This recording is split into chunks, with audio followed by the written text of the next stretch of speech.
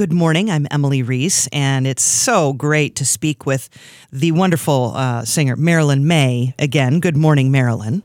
Hi, Emily. How are you? I am It's great. early up there. It's early here for sure.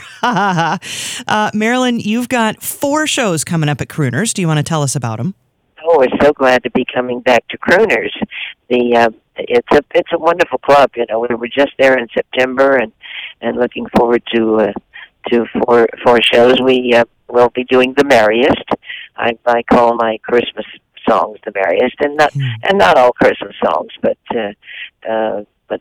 some of the very best ones, and some that I love and adore, and always glad to reach the season when we can expose those songs to the audience, and other songs that usually there's lots of requests, and I like taking that.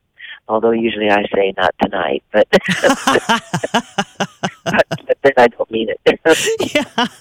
There's various things they want to hear, and that's what I want to sing. Sure. And I'm coming with my wonderful pianist from New York City, Ted Firth, and 2 wonderful musicians, a bassist and drummer that we work with there in Minneapolis. Mm-hmm. And it's always a joy in the club. It's always happiness.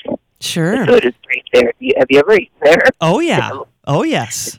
Mm-hmm. Really great. It's great, So, and that room is fantastic.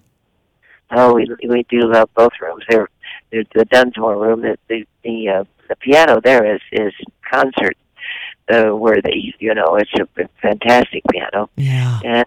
And then we call it the big room. I can't remember the name of that room. The main stage, yeah. The main stage there. That's it. Yep. And so we'll be doing concerts in both those rooms. I understand. Although, who knows? When I get there, it'll be fun to see how it unfolds. Sure. So you've got 2 shows on Saturday and 2 shows on Sunday. Is that right? No, 2 shows Sunday and 2 shows Monday. Okay. Forgive me for that. I've got to have Saturday to travel up. Although I'm very close tonight. We're in Omaha at the Performing Arts Center here. Oh, how nice. So we are working tonight here, and then we're coming on up to Minneapolis tomorrow. Now, which is Sunday, and then I'll unpack and plan to stay there for 2 days. Okay. Now, Marilyn, is this your 3rd time to Minneapolis this year? It is. Okay. It is. Yeah, we love that room, and we love the audiences. They are so. It's just terrific that of course I'm from the Midwest, so I'm always proud when I work these rooms in the Midwest, and we see the way people receive the music. It's just a joy to work to them. You know, I work to them, not for them. Sure. Sure. And the audiences are so receptive and energetic and happy about all the material that we present. Mm-hmm.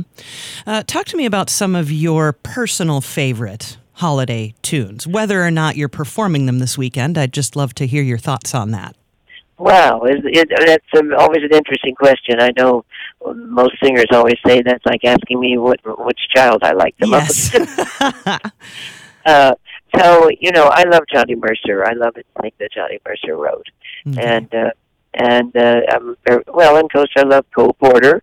And my most requested song in New York and around the country is a very sad song called "Guess Who I Saw Today," and even though it has sort of a surprise ending, even though they know what the ending is, they will invariably request "Guess Who I Saw Today." So I don't know that it's my favorite song, but certainly it's the audience and what they ask for. And following that, there's a great song from Ballroom that receives great applause called 50%, and it too is a sad song. I always wonder why people request sad songs when they come to have a good time. But they do. Sure. So it's you know, and I love, you know, I recorded Cabaret. I was the first one to record Cabaret, and yes, and we do that a lot. And there was a song called "Step to the Rear and Let a Winner Lead the Way," and that was a commercial. It wound up being a Lincoln Mercury commercial that they asked me to do. We were with that company for 4 years, singing Let a Winter Lead the Way. But and then we do Take Five. We work with Dizzy's at Jazz at Lincoln Center in New York quite often, and Take Five is the Dave Brubeck Paul. They do. They wrote it, and we love doing the jazz songs, and so we're pretty varied in our repertoire. Sure.